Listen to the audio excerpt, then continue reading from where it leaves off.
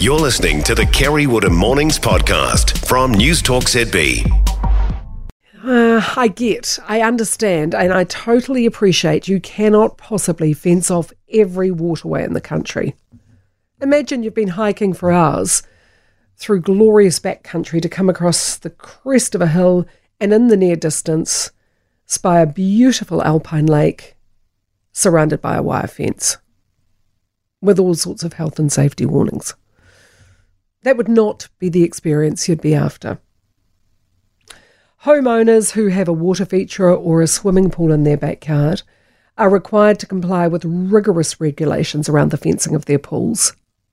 If a tree is too close to a fence or a wall, there are consequences, adjustments must be made. I know this from personal experience. And the regulations are policed by the local councils. Fines and remedial work must be undertaken if anything at all is found to be in breach of the regulations. Fair enough. Our death by swimming pool drownings of children was horrific up until the late 80s, and the regulations were introduced. They have dropped off a cliff since then. Water is a magnet for small children who are too little to understand the dangers. And yes, parents need to keep an eye on their children, but it only takes a moment's inattention for a child to drown. And anybody who can say, hand on heart, they have never for a moment deviated in their watchfulness of their children is a far better parent than I. It's also a little creepy if you have never taken your eyes off your children. I just don't think it's possible. So, as I say, since the strict swimming pool fencing regulations were introduced back in the 80s, the number of children drowning in home swimming pools has dropped dramatically, making the backyard bureaucracy worth it. The beaches, rivers, lakes, there's an acceptance that they can't possibly be fenced, even in this over-regulated society, and nor indeed should they. But what about a body of water that edges along a thriving hospitality area? Wellington's waterfront is absolutely gorgeous. The mix of public spaces, apartments, hospitality areas makes it a fantastic place to visit and a template for how to do waterfront living. But far too many people are ending up in the harbour with fatal consequences.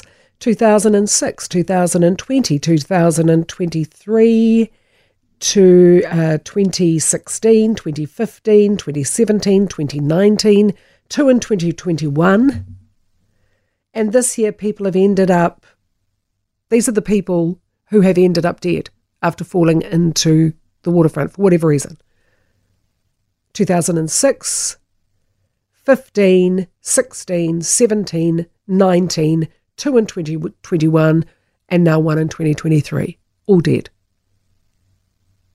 3 people have been rescued over that time, barely alive. A local skipper who reckons he's pulled several people out of the water over the 15 years he's worked in the harbour says permanent barriers are a no-brainer.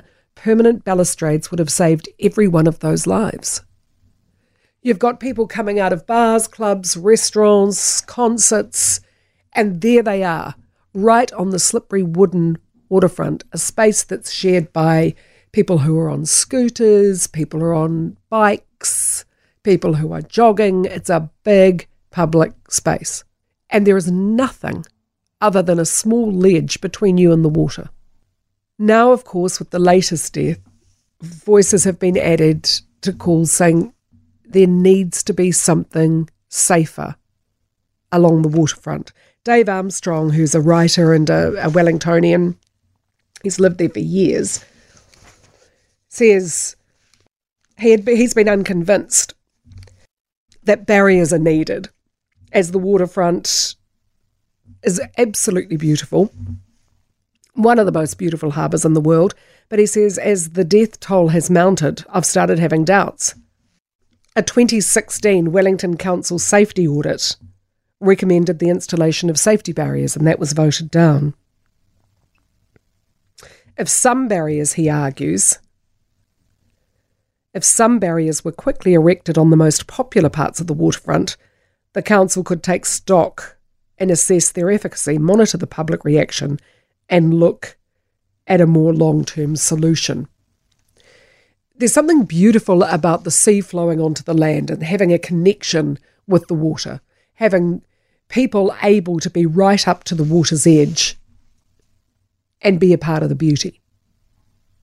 That mixed living, mixed spaces, fantastic. But at what point do you say too many people have died?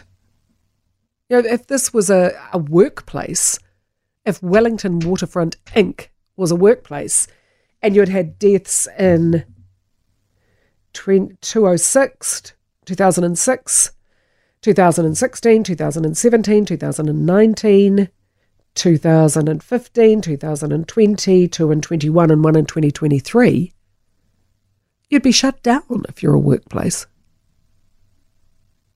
What do you do? You've visited Wellington. You've walked around areas of Auckland where there is that same level of mixed living, where the sea comes right up to the people. You don't seem to have the same problems in Auckland's harbour, around the viaduct area. Possibly because there are so many people around there, night and day.